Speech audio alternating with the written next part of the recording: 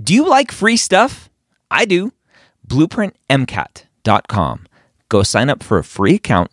Get access to Blueprint MCAT's Diagnostic, Blueprint MCAT's Full-Length 1, Blueprint MCAT's amazing brand new spaced repetition platform with over 1,600 flashcards already made for you, as well as their amazing study planner tool. Schedule out the content so you know if you are on track to take the MCAT when you need to. Again, that's BlueprintMCAT.com for all of those free goodies. The MCAT Podcast, session number 284.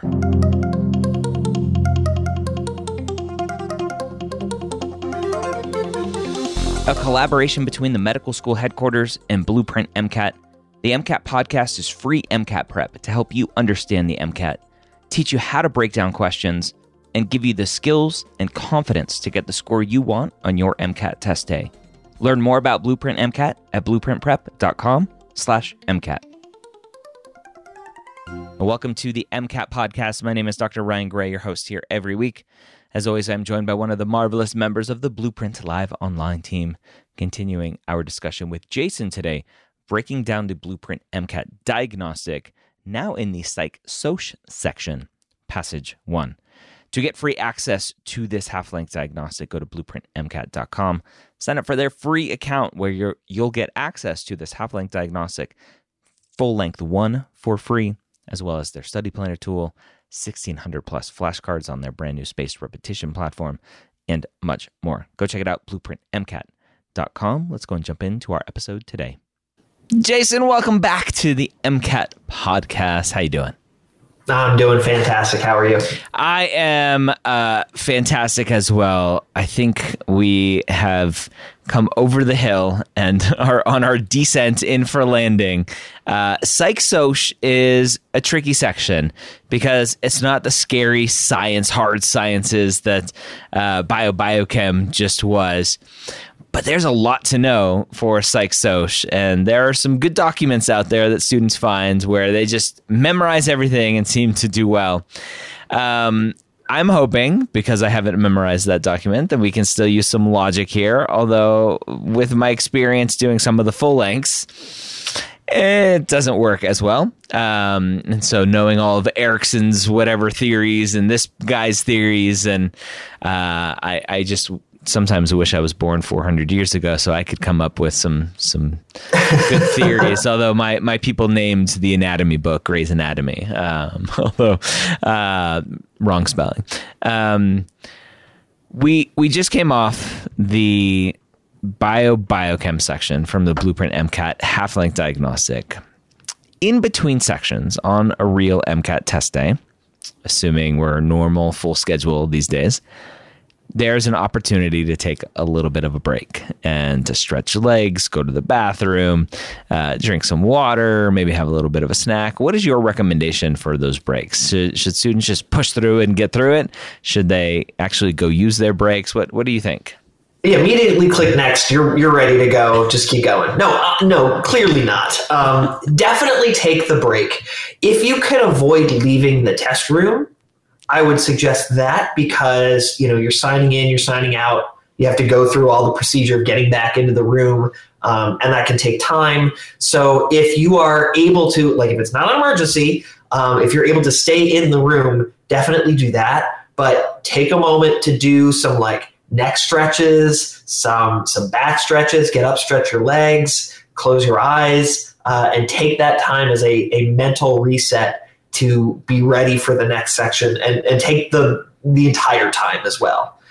Don't just click next when you're ready. You were afforded a 10-minute break in between Chem Phys and Cars, and another one in between biochem and Psych Soc. So definitely take those breaks.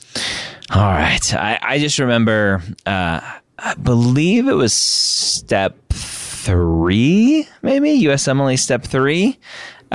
Where I powered through, like, just it's a however 6-hour test, 8-hour test, and I was just like, no breaks, no nothing, just go. One of those tests I just flew through, and I just didn't want to take a break. So Yeah, I don't know if I'd recommend that. All right. What is your recommendation in terms of the actual, those documents out there, 300-page PsychSoc documents for memorizing everything? So full disclosure, I thought for a short time that I would become a psychiatrist, that I would actually take the plunge, go to medical school. And so I studied for the GRE Psych subject test. That test is like a science final, and they require you to know 500 different researchers and what studies they did and have all that stuff memorized. The MCAT is not a science final. So they're much more invested in making sure that you know vocabulary and can apply that vocabulary to examples. So when you're studying for MCAT psychology and sociology, yes, you will still have your list of vocabulary terms, but don't just study and memorize the definition. What you want to do is take each of those terms and think about how it applies to something you already know. How it applies to your own life is even better. That self-reference effect that's going to help you to remember that stuff a lot more readily. Because I think we talked about last time that the vast majority of questions in the psych-soc section are going to say either, here's this term, which of these answer choices is an example of that term? Somebody doing something and then they're living that thing. Or here's what somebody is doing, which term applies. And overall, psychology is really just a way of describing the behaviors that we have normally. Yeah. So it's not, we don't need to necessarily take a microscope and discover something that we didn't know was there previously. We're assigning vocabulary words and understanding to the behaviors that people exhibit already. So that's what you want to do when you're studying for PsychSoc, is think about how these vocabulary words relate to behaviors that you've seen in yourself and other people. Never in yourself. Never. There are plenty of good things in PsychSoc that you would want to use to describe yourself. Self-esteem, for example. Negative self-esteem. Okay. All right. Let's jump in. Again, this is going to be our first episode for the PsychSoc section. It's always hard for me to say. In Blueprint MCAT Half-Length Diagnostic, which everyone gets for free at blueprintmcat.com by creating a free account. All right. So let's jump into our first passage here. All right, let's take a look. So paragraph 1, in poor urban settlements in Bangladesh, the Minoshi program provides community health workers, CHWs, to support women through pregnancy, delivery, and postpartum periods. Recent evidence suggests that individuals with diversified social networks live longer and healthier lives than those who are less socially embedded and involved. So looking at this paragraph, is there anything that jumps out to you as being particularly new, particularly important, might come up in questions? I don't know. I'm kind of confused right off the bat because it seems like there's two sentences here and neither of them have to do with each other. Interesting. Okay. I'm like, we're talking about pregnant care, right? Prenatal care. And then we're talking about having diverse social networks. So I'm like, okay.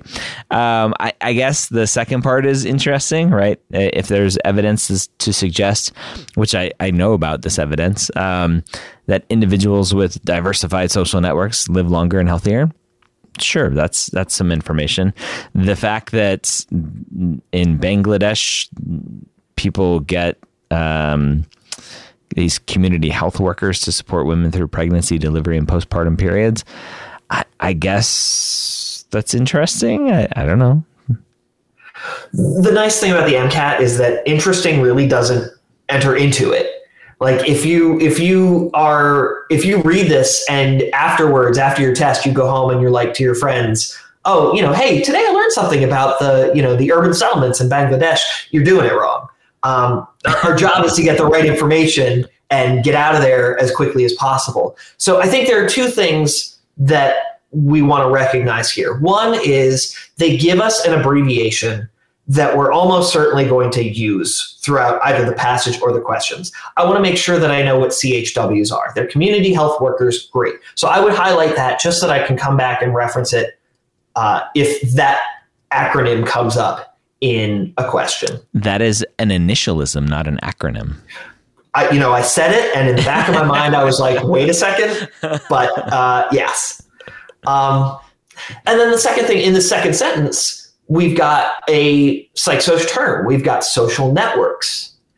And related to that psychosocial term, they tell us recent evidence suggests. So it's not just, hey, we might care about social networks here. We have some cause and effect, at the very least some correlation with respect to social networks and living longer, being healthier. Okay. So I would definitely highlight that term, that diversified social networks, as a part of that new evidence, and knowing that that's a term that will definitely come up in questions. Okay. You are right to be suspicious about the relationship of these two sentences to one another, because it seems like one is more of like a historical description of something that has happened, and the other one is some scientific reasoning. The nice thing is that confusion doesn't last for long, because the very next paragraph is going to start talking about the relationship between those two things. Okay. So let's do it. Researchers looking to test this hypothesis, so the one we were just talking about, wished to determine if the introduction of CHWs into the social networks of Minoshi members mediates changes in maternal and neonatal health best practices, or MNH. So already I would stop here, because this is a very important sentence. It tells us we've got a study coming up. It tells us another initialism, got it, which we will have to keep track of and keep straight. And it provides that connection we were confused about in the first paragraph, because it says we're going to take these community health workers, integrate them into social networks, and see if they have the effect that we saw from the recent evidence, the other studies that the researchers writing this passage, the quote unquote researchers writing this passage, are citing. Yep. So a lot of connective tissue here in just that one sentence. And as soon as they say, hey, researchers interested in testing X, we know there's going to be a study, and we already have the point of the study. And what they're going to be studying, which is part of what we want to analyze in terms of the research, and be ready for research-based questions for this passage. Finishing out the paragraph. So 2,000 women who had given birth in the last 6 months were interviewed. A social networks questionnaire was administered, which elicited women's perceived networks around pregnancy, delivery, and postpartum periods. Okay. All right. Anything in that last sentence that seems interesting in terms of the research? Yeah, just research structure. It's a survey. Yeah, so very important. So whenever we get the kind of study that's being done, we want to take a moment just to digest that. So we've got a questionnaire. And so what they're looking to do is correlate the responses on this questionnaire to whatever intervention they're doing. So in this case, introduction of CHWs. So we're going to analyze those results. I'm already spotting a figure down at the bottom that gives us some percentages of who might be answering what in terms of the questionnaire. And of course, the very next paragraph does start to give us some more details about exactly what this questionnaire is asking. So let's take a look. Okay. The social networks questionnaire sought information across 3 sections.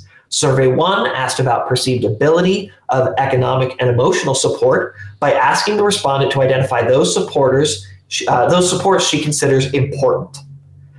Survey 2 focused on networks of support associated with pregnancy, labor, and delivery, and the postpartum period. After having recorded the name of each respondent, details were elicited about their age, residence, and the frequency and nature of support provided.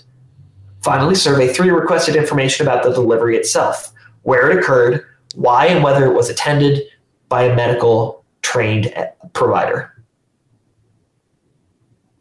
All right. Okay. So just more details of the questionnaire. Definitely a ton of details. And the one thing that I would notice, aside from Survey 3, Surveys 1 and 2 seem to be a little bit more about perception of like, oh, how did this feel? Yep. Rather than being about something that is a little more concrete. So Survey 3 actually gets to the things that we would be comparing to those feelings. Yeah. We get our results in Table 1. Type of support considered important by respondents in Survey 1 specifically. Whenever we see a table like this in a research passage, we want to take a moment and see if we can tell the story. Look for large numbers, look for tiny numbers, see if we can spot any trends here. So looking at this table, is there anything that you see that looks to be a difference between these different time periods and what support was considered important by the respondents? What am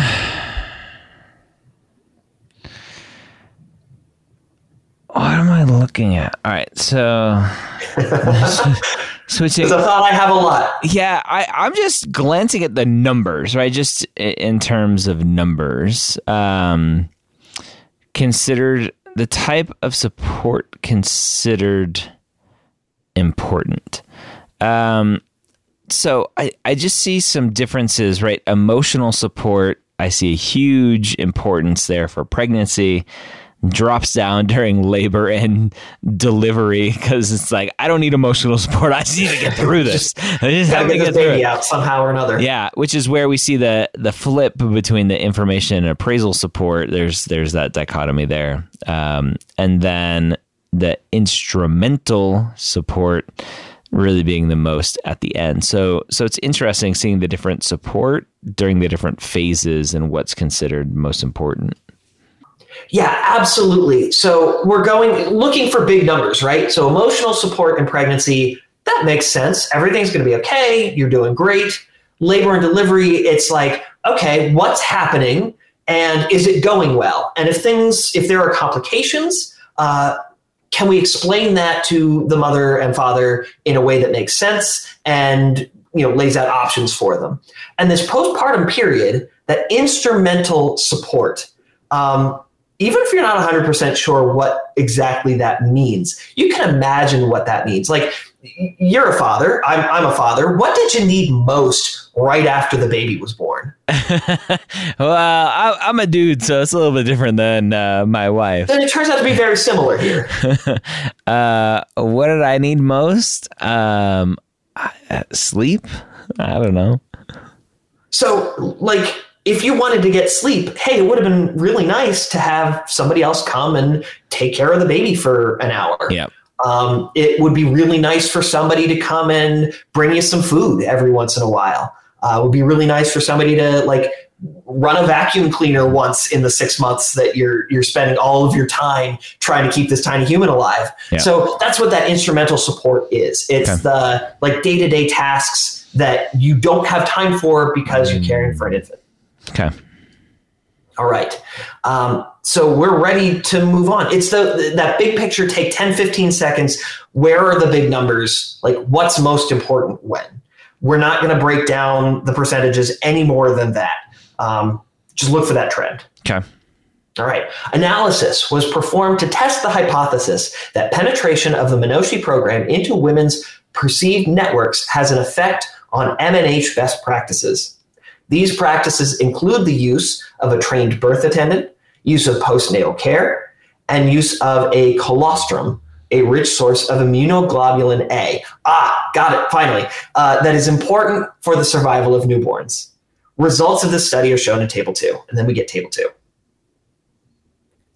So it looks like we're just measuring a whole bunch of stuff. Yep. And table 2 is an absolute beast. Table 2's got like 8 different lines of information, 5 different columns. Where's the stuff that actually helps to summarize all of this? The bottom? At the very bottom, we get the regression results. And it can be a little tough to interpret those results. Those ORs, those are R values. Those are correlations. Mm-hmm. So once we realize that, and if you don't realize that, that's fine. If a table or a figure is confusing, let it go. Go to the questions, and if a question cares, they often will point you in the right directions. And at the very least, it's multiple choice, so the answer choices will tell you what you care about. But if you spot that, oh, this is the result of the regression, these are R values, what do we know about R values with respect to the number 1 in terms of correlations? I mean, isn't an greater than 1 is strongly correlated, isn't that? I forget. Isn't that it?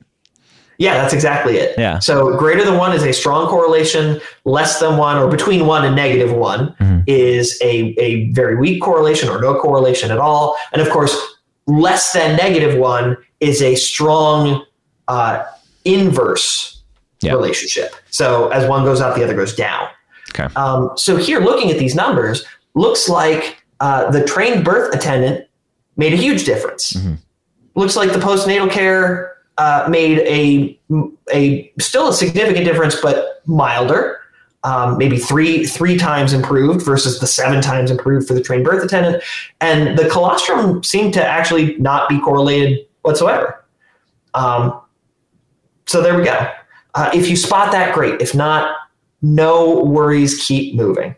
Okay. So let's keep moving. Is there more to this passage? That's it. Oh, that's it. Okay. Good news. So we are ready for some questions. So this one's interesting, right? Because we got a ton of chart data and yes. a little bit less like info data, like to read and to try to understand. And so to me, this is either going to be a lot of pseudo-discrete questions that have nothing to do with the passage, or we're going to have to come digging back through this data in a minute. Is that a good assumption to make, or potentially something to even think about as we transition to the questions? So not necessarily. We got a lot of description and results for a very specific study, or in this case, looks like a couple of studies, or a study, a main study, and then like an offshoot of that. What we want to be thinking about is, all right, how was the study done?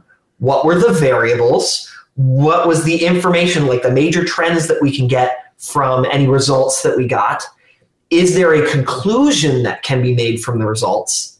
And did the researchers tell us what their conclusion is? Which, spoiler alert, if the researchers tell you, here's what we concluded, be suspicious. Suspect that there might be some kind of a reasoning flaw in their conclusion, and that's why it's included, especially when it's students doing research. I don't know why, but the MCAT seems to really, really say whenever students are doing something, they're going to mess something up. Yeah, that hierarchical crap that the AAMC is perpetuating. Okay. All right. So question 1, which of the following are dependent I hate independent, dependent variables examined in the study? And it's a Roman numeral question here. So Roman numeral 1 is trained birth attendant use.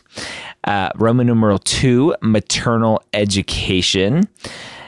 Roman numeral 3 is use of postnatal care.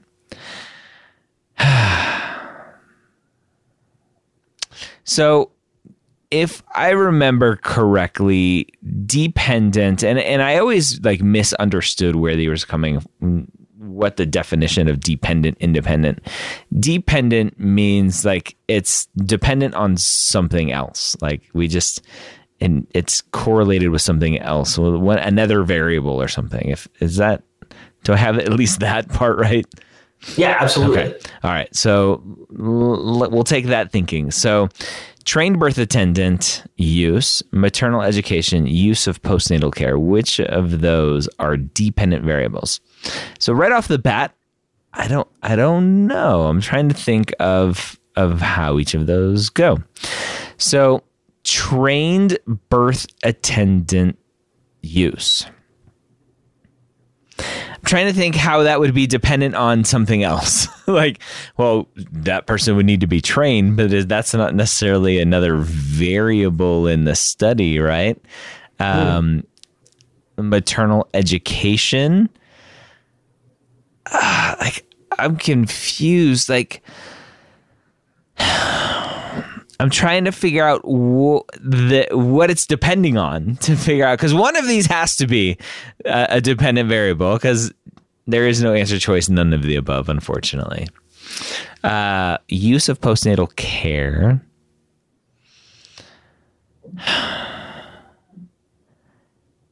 I have a block on trying to figure out, like, is it dependent? Like, are we talking about, so trained birth attendant use? Well, is the mom another dependent variable there? And so, well, of course, like, if you're going to use a birth attendant, you have to have a pregnant person. So yeah, that's dependent. I don't know what they're getting at here. So very, very specifically. So it depends on something else is a useful shorthand for independent and dependent variables. The other way to think about this is the independent variable is the thing that we are manipulating in the study. It's the thing that we're going, okay, here's one group and it has this property. Here's another group and it has this property. It's the stuff we're manipulating. The dependent variable or variables are the things that we are measuring. So here in this study, we can think very specifically about what did we gather information on? And we have two different studies, but really within each one, we've got the surveys where the answers to the questions and the percentages that we get are the things that we're measuring. Yeah. So we get a whole bunch of stuff on like appraisal of support, like how much was this support important to you? And then we got, based on whether they used the trained professionals or not, the number of affirmative responses. So in that second table, we've got, did you use the trained birth attendant? Did you receive postnatal care? Did you give colostrum to your newborn? And where the variation, the independent variable here would be then your social network. Are these people in your social network or not? And then we're measuring all these things like, did you use these services? Did you feel that these things were important? So of that, we actually can take a look at the things in the Roman numerals that we mentioned or didn't mention as things that we measured. Yeah, we measured all of those things. Didn't we? Not all of them. There's one here that's out. Maternal education, I guess, here isn't listed. No. Postnatal care is here. But maternal education, like information support, like that's up here. Is that not? So again, we need to work pretty hard to connect those two ideas, right? Well, could maternal education be referencing like the shouting at the mother about what's going on in the delivery room in between contractions? That's not what we're talking about. We're talking about like the educational level of the mom. So you're exactly right to switch that from D to C. We're not measuring, high school, college, like that. What we're measuring, and even like we took a look at in that first study, their age, residence, frequency, and nature of support provided was one thing that we asked about, and we asked about the delivery itself and those details. We never asked about the level of education of the mother, but we did do in study 2, or the second half of this, trained birth attendant use and use of postnatal care. So this is going back to critical reading, right? I read maternal education as educating the mother, not the education of the mother. Right. Yes, we never asked like what is the education level of the mother. That is not something we're measuring. So folks, make sure you read the stupid questions. Read everything and don't assume too much. Don't put too much into the definitions. I was so confused because I'm like, of course we're educating the mothers because we have trained birth attendants to be there to support and educate. Like, they're medically trained, and we're gonna support women through their pregnancy, delivery, postpartum periods through education and support and all of that. But yes, I completely misread Roman numeral 2, the meaning of that as in, we are educating the mother, not what is the mother's technical education level. Yeah. Stupid. This is how the MCAT gets you. You don't know how to read. All right. So that's how the MCAT gets you. All right. Question 2. Have at it. All right. So as one step in the statistical analysis of the effectiveness of CHW intervention, researchers calculated the average percentage of postnatal care use found in 10 randomly selected groups of 50 mothers. How could the researchers have increased the power of their analysis? So we got answer choice A, examine 15 randomly selected groups of subjects. B, increase the length of questions on the survey used in the analysis. C, select groups comprised of CHW using mothers only. D, increase their rate of random error. Don't overthink. Don't overthink. So power, right? Power I think of when I think of research, when I think of studies. Power is, do we have enough data here to actually make the right conclusions or make conclusions? Yes. So researchers calculated the average percentage of postnatal care use found in 10 randomly selected groups of 50 mothers. 10 randomly selected groups of 50 mothers. What if none of those people used CHWs? That'd be weird.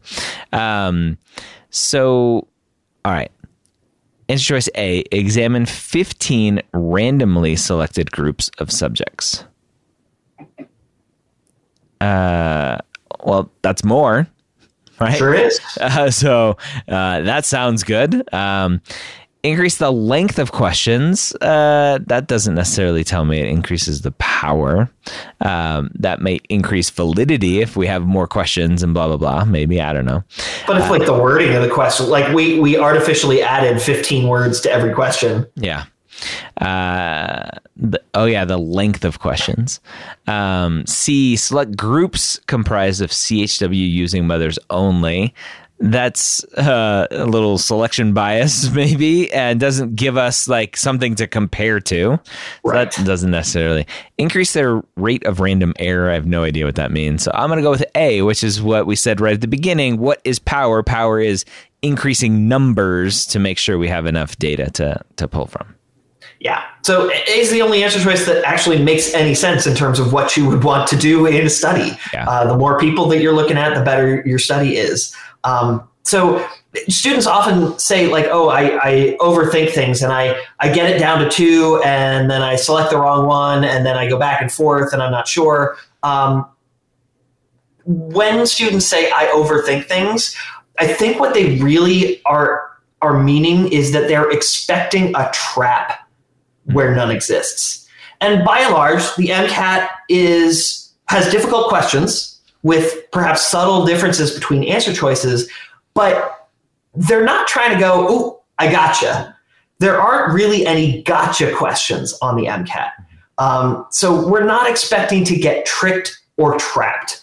If an answer choice looks really good and 3 answer choices look really bad, select the answer choice that looks really good. and don't try to say, well, how could they be trying to make a fool of me in this question? That is unproductive. Yeah. They don't want to make a fool of you. They just want your money. That's all they care about.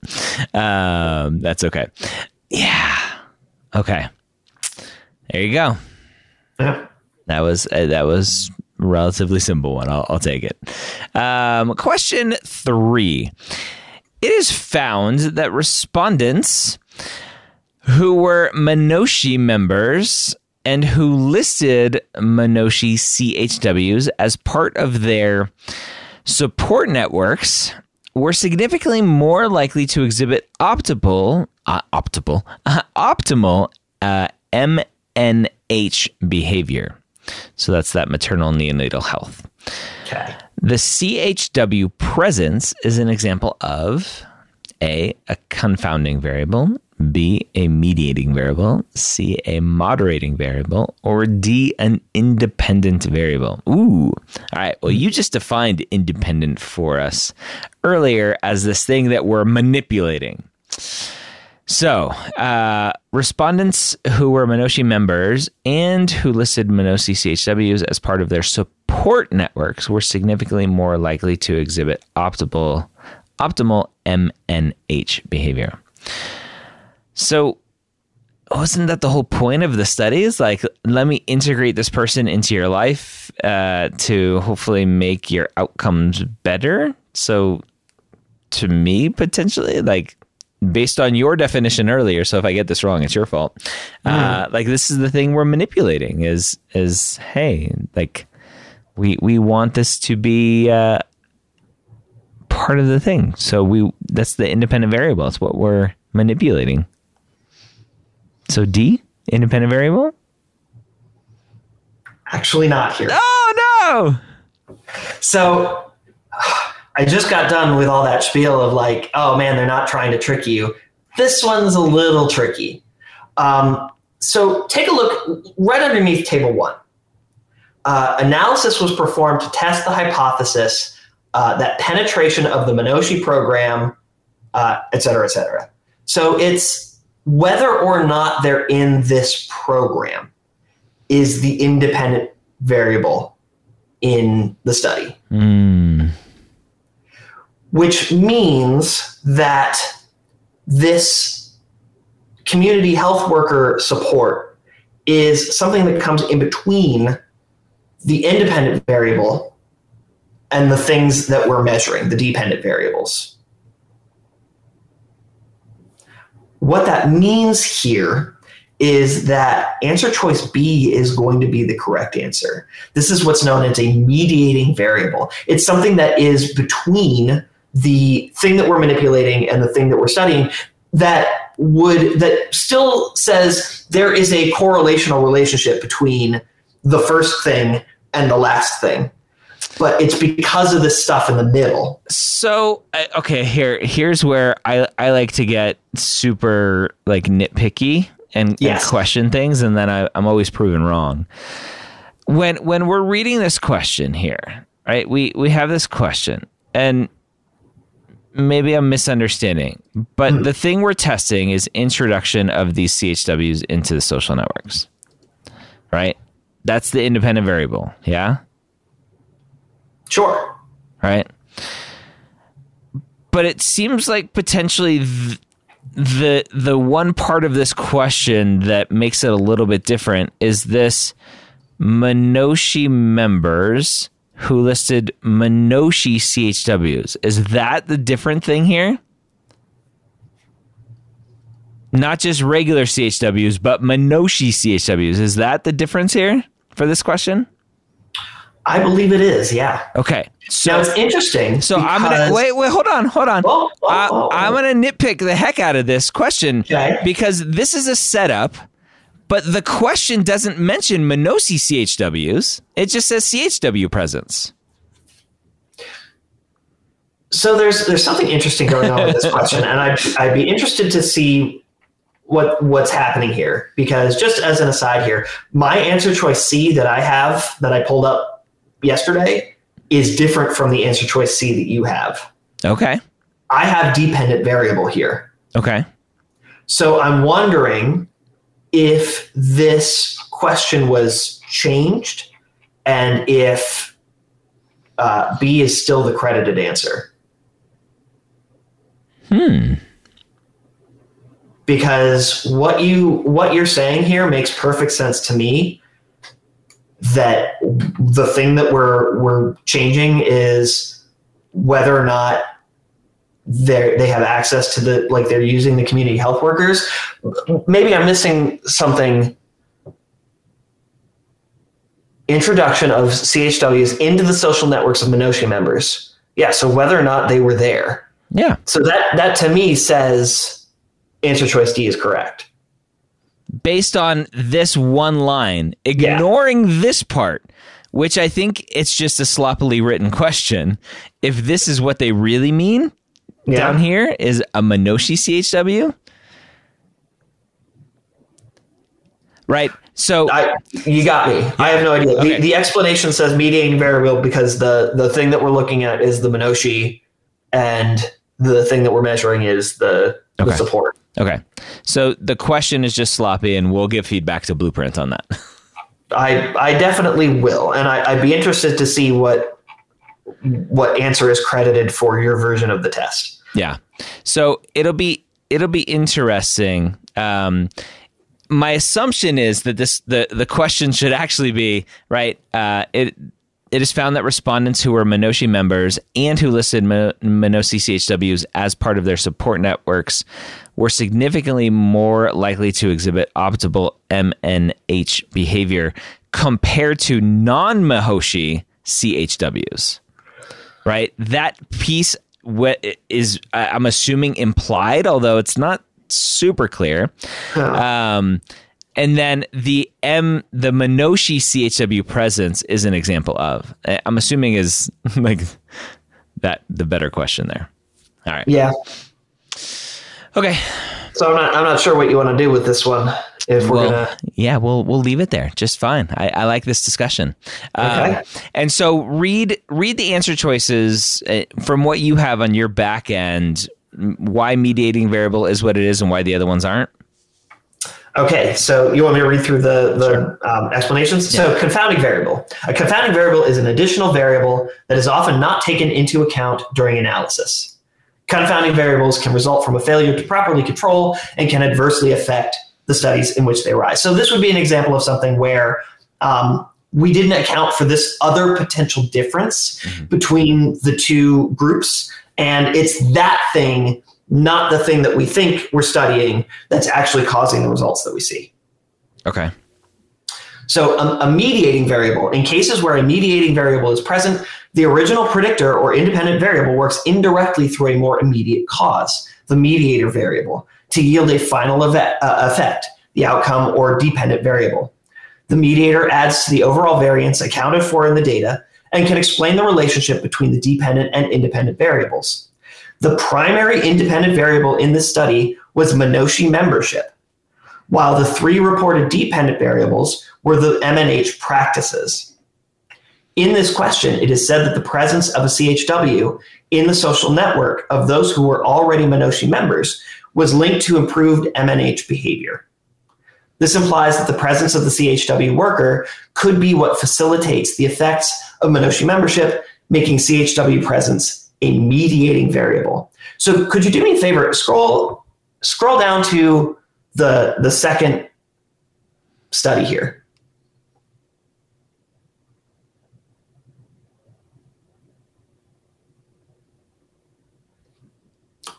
So this question is about the second half. Analysis was performed to test the hypothesis. So this is a different hypothesis that penetration of the Minoshi program into women's perceived networks has an effect on MNH best practices. So here they're saying Minoshi program or not. So were they? So I'm looking at table 2, and it says Minoshi membership, yes, no, yes, no. So the actual results that they're questioning in this study are these table 2 results, or in this question rather. So that's the difference here. The independent variable is the yes, no on the Minoshi membership, and the CHW presence is the thing in the Minoshi membership that's causing the relationship that we see, or correlated to the relationship that we see. Okay. I still don't get it. Yeah, and so like there's 2 different halves here. And so the issue, I think, is that the part of the study that talked about whether or not mothers were exhibiting optimal MNH behavior is table 2. Because that's the stuff where we say, did you get your postnatal care? Did you see a trained birth attendant? Yep. Did you use the colostrum? Like, all of those things are the MNH outcomes that we wanted to look at. Correct. And in that table, the only thing that we're looking at between the two groups is whether or not they were members of the Minoshi program. But again, the Minoshi program is what gives the CHWs. Yes. Right? But that's what makes this a mediating variable rather than a confounding variable. Because the Minoshi program is like, it's a link in the chain of the causality. So what this is saying is it's not the case where we've got CHWs are causing the results that we saw, not the Minoshi program. That would be a confounding variable. It's not what you thought you were studying. It's actually this other thing you didn't account for. A mediating variable is a result of the thing that you are studying that is a link in the chain that provides the outcome that you're seeing in your dependent variables. So it's like, yes, Minoshi membership provides these CHWs, and it's the CHWs that are actually the thing that's allowing for these increased health benefits. But we can say that Minoshi membership is related or is correlated to the health benefits that we saw through the use of these CHWs. Yikes, I know. But the dependent variable that they list here in this question is the one that we're talking about in table 2. And in table 2, the independent variable is the Minoshi membership specifically. Okay, moving on. Question 4. There are going to be times when you're reviewing a practice test, or you're on after test day, and you're like, man, that question was bad. What you have to do is consider that, no, this question has been looked at by smart people, and even for somebody who knows what they're doing. Like, I looked at this question earlier and I completely believed the correct answer. And then you raised some points and you made me doubt myself. So shame on you. But the important thing is that you have to approach it from the perspective of, I believe this correct answer, this credited answer is the correct one, is right somehow. Let me work on this until I believe that it's right. And in doing so, we found the reasoning in the passage that led to the difference between it's a mediating variable, not the independent variable in the study. Okay. I'm convinced. All right. I don't know about you. I don't know about the listeners, but I believe it now. I still don't understand the question. So that's okay. Let's move on. Sure. Question 4. Who's up? You or me? You, I think. Okay, that's fine. After the newborn is brought home, a father agrees to change at least 2 diapers a day. What kind of support is the father providing? And we've got A, companionship support, B, emotional support, C, instrumental support, D, informational support. Well, you kind of answered this one a little bit earlier when you were asking me if I just had a baby, like, what would I need? And I said sleep. And I'm like, well, you said that would help if you had the instrumental support of someone coming and taking care of the kid. So I'm going to go with instrumental support based on what you said earlier. Yes. Even if we didn't know that, there are some signs that just B and D don't make any sense. Mm-hmm. I'm not 100% sure that companionship support is a thing. So anytime you see vocabulary in the psychosocial portion of your test and you're like, I've never heard that phrase before in my life, I don't know if that actually is a description of a real thing, don't select it. Yep. Side note, a father agreeing to change at least 2 diapers a day, that's like less than the bare minimum of what you need to be doing. So I would argue this father is not actually providing instrumental support. I agree. Question 5. The tendency of a new mother to actively join networks almost exclusively with other young mothers is an example of A, implicit bias, B, confirmation bias, C, heterophily, or D, homophily. Homophily. So this is a thing, right? My wife met most of her kind of mom friends through mommy and baby groups after having our first child. And so, yeah, it's interesting. So I like the bias answers, like implicit bias. It's like I'm biased. I only want to hang out with parents who know what I'm going through, or moms, because we can all support each other, right? The whole, it takes a village. Confirmation bias, not this, right? Confirmation bias is like, I believe in X, and so I'm going to go Google the thing until I find where that's supported. But you can imagine, like, somebody could work to talk themselves into that, right? Yeah. Well, I believe this. I'm going to seek out information that supports this. Other people are going through the same thing. They're going to seek out the same kind of thing. We're going to meet together. Yeah. Like all of those steps that you require, the mental gymnastics required to convince yourself that B is correct. And yet, on test day, so many people do it. Yeah. Don't do that. Yeah, don't do that. So, I mean, the difference...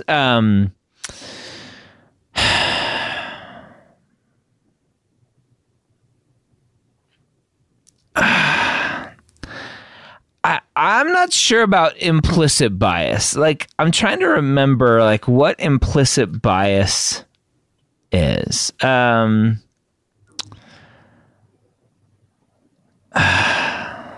don't know. I'm going to ignore implicit bias because I don't remember what it is.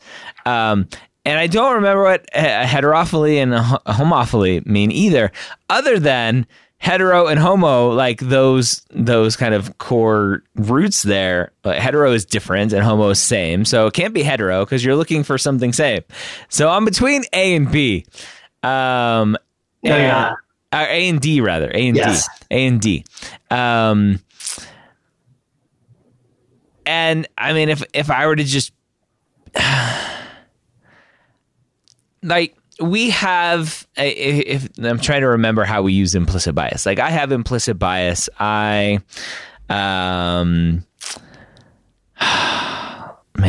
like, I don't even know how to use it. I don't use that term like in the day-to-day life to know how to bring it up and talk about it. We try to believe that we don't have them, but because they're implicit, we all do. Yeah, that's the problem. Yes. So I'm going to go with implicit bias just because I don't remember. I have no idea homophily, but implicit bias, like, I'm going to be biased about something in my life. And my bias is that I'm going to go hang out with some other moms because they're the ones that know me, are going to support me, are going through, and we can all struggle through this together. So if I told you that implicit bias was like the judgments and attitudes that we have towards something, yeah, that are not in our conscious awareness. Yeah. So then would that affect your answer? Yeah, because then it can't be that. So what would you go with? D. And D is the correct answer here. Okay. So what we just did is actually a really great tool that you can use as you're reviewing questions or a practice test. If you get a question wrong, don't look at the explanation. Go and look up the information. Mm-hmm. Go look up the definitions. And if looking up the definitions allows you to go from a wrong answer to a right answer, then the problem was the content. If looking up the information, you still get a wrong answer, then it's not the content, it's the reasoning behind what was going on. That was the problem. And this can really help to differentiate between, do I need to study harder? Do I need to practice harder? It's so funny, like, doing these questions, being on the spot, like, my brain doesn't work fully, which is what happens on MCAT test day, right?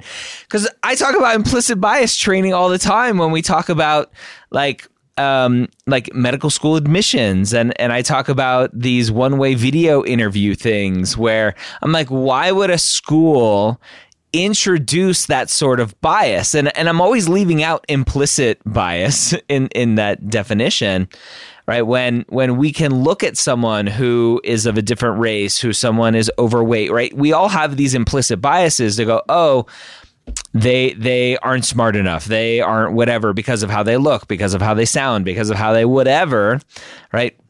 Hopefully we're unaware of those things because they're implicit, and we go through training to hopefully try to understand that we all have implicit biases and how do we overcome that. And so, yeah, I mean, it's just one of those things where it's like, of course I know what implicit bias is. I talk about it all the time, and I just couldn't connect the dots doing this stupid question. Yeah, and it's the kind of thing, like, even with the best of intentions and knowledge of, like, you know, convincing yourself and being right that you don't have any overt stereotypes against any particular group of people. That's just how the brain works, is that we consider those who are similar to ourselves as more trustworthy and better than those who are dissimilar to ourselves. Yeah. And it takes a lot of work to break those patterns that your brain wants to do normally. Well, that's exactly why it wants to do it normally, because it takes a lot of energy, calories, yes, to work through that thinking. And we, coming from our caveman days, we didn't have access to a lot of calories. And so we wanted to conserve. And so we stereotype to save energy. Yeah, that's where all these shortcuts, the cognitive shortcuts and the biases and the heuristics, that's where all this stuff comes from. Yeah. You're the psychology guy, so this is all up your alley. It sure is. That was just a dumb mistake because I just couldn't put two and two together with implicit bias. I just was drawing a blank. Oh man, but I won't make that same mistake again on the next test. So yeah, that's the goal. Don't make the same mistake twice. All right, question 6. How about it? All right, so all of the following are likely to play a role in postpartum depression, except so you got A, decreased levels of serotonin. B, decreased levels of norepinephrine. C, decreased levels of gamma aminobutyric acid, or GABA. And D, decreased levels of dopamine. Yeah. So this is where we get, like, the biochem portion of the psych-soc section, where, okay, we're doing nervous system, but notice how it's explicitly tied to behavior. That's how this stuff is going to be tested here. If we see neurotransmitters in biochem, usually we're talking very specifically about synapses, and we're talking about action potentials and all the physiology of how that stuff works. Here we're looking at the behavioral side of it. So any thoughts whatsoever about, you know, one of these things might not be like the others?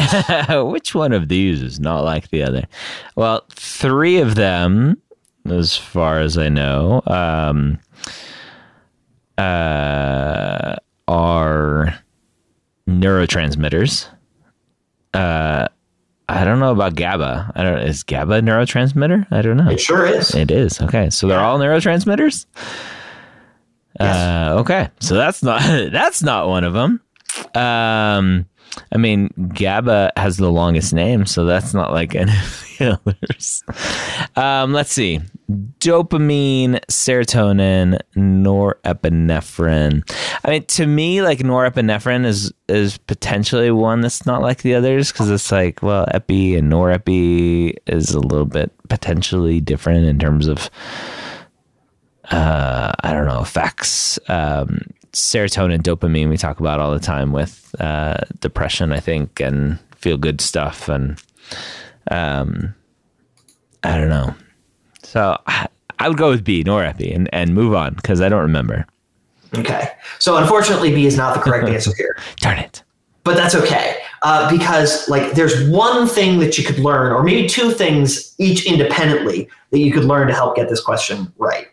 One is the fact that monoamines are neurotransmitters that are most likely to be implicated in mood disorders.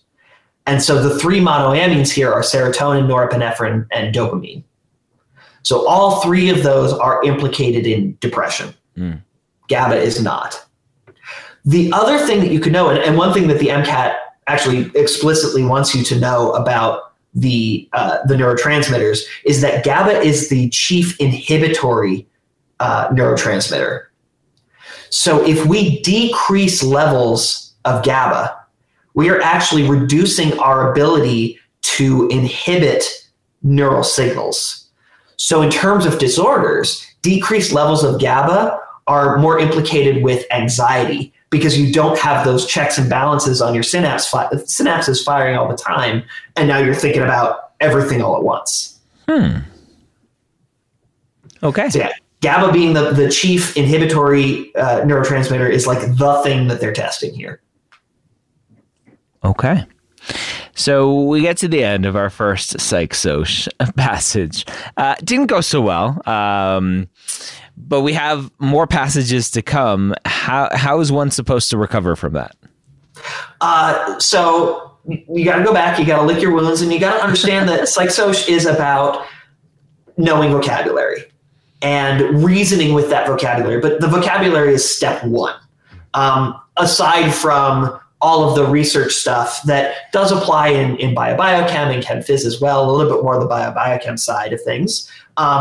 So if you want to get good at Psych-Soc, your best bet is to be examining the vocabulary. Whenever you see vocabulary in an answer choice that you don't recognize, put that on your list of things that you need to conceptualize. And I didn't say memorize, conceptualize. So link it, just like you said, like with implicit bias, that you have a very specific example in med school admissions that you can go to and say, oh, this is where implicit bias lives and why it's important to avoid there. The more that we can do that, the more that we're going to be ready for vocabulary-based Psych-Soc questions. All right, there you have it.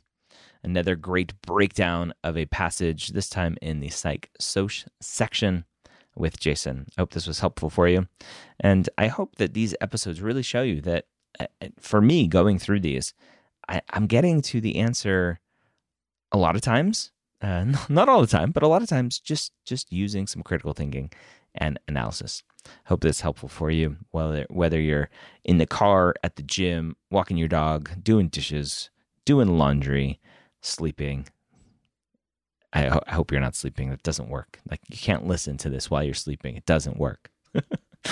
Anyway, I hope you have a great week. I'll see you next time here on the MCAT podcast.